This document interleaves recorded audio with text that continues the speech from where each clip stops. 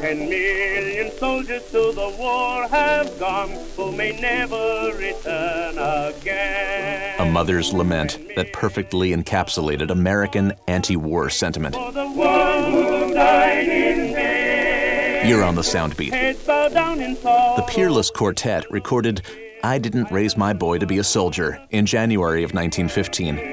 I didn't raise my boy to be a soldier. I brought him up to be my pride and joy. Alfred Bryan wrote the lyrics, and they drew a sharp line between those who supported the U.S. entering the Great War and those who opposed.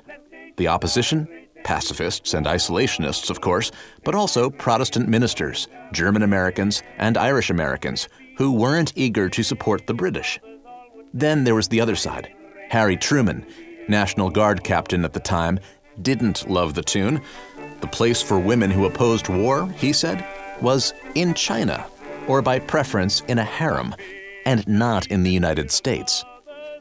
The sheet music sold to the tune of 700,000 copies in the first 6 months, making it one of the biggest hits of that year. Check out more episodes now at soundbeat.org. Soundbeat is produced at the Belfer Audio Archive, Syracuse University Libraries. I'm Brett Barry.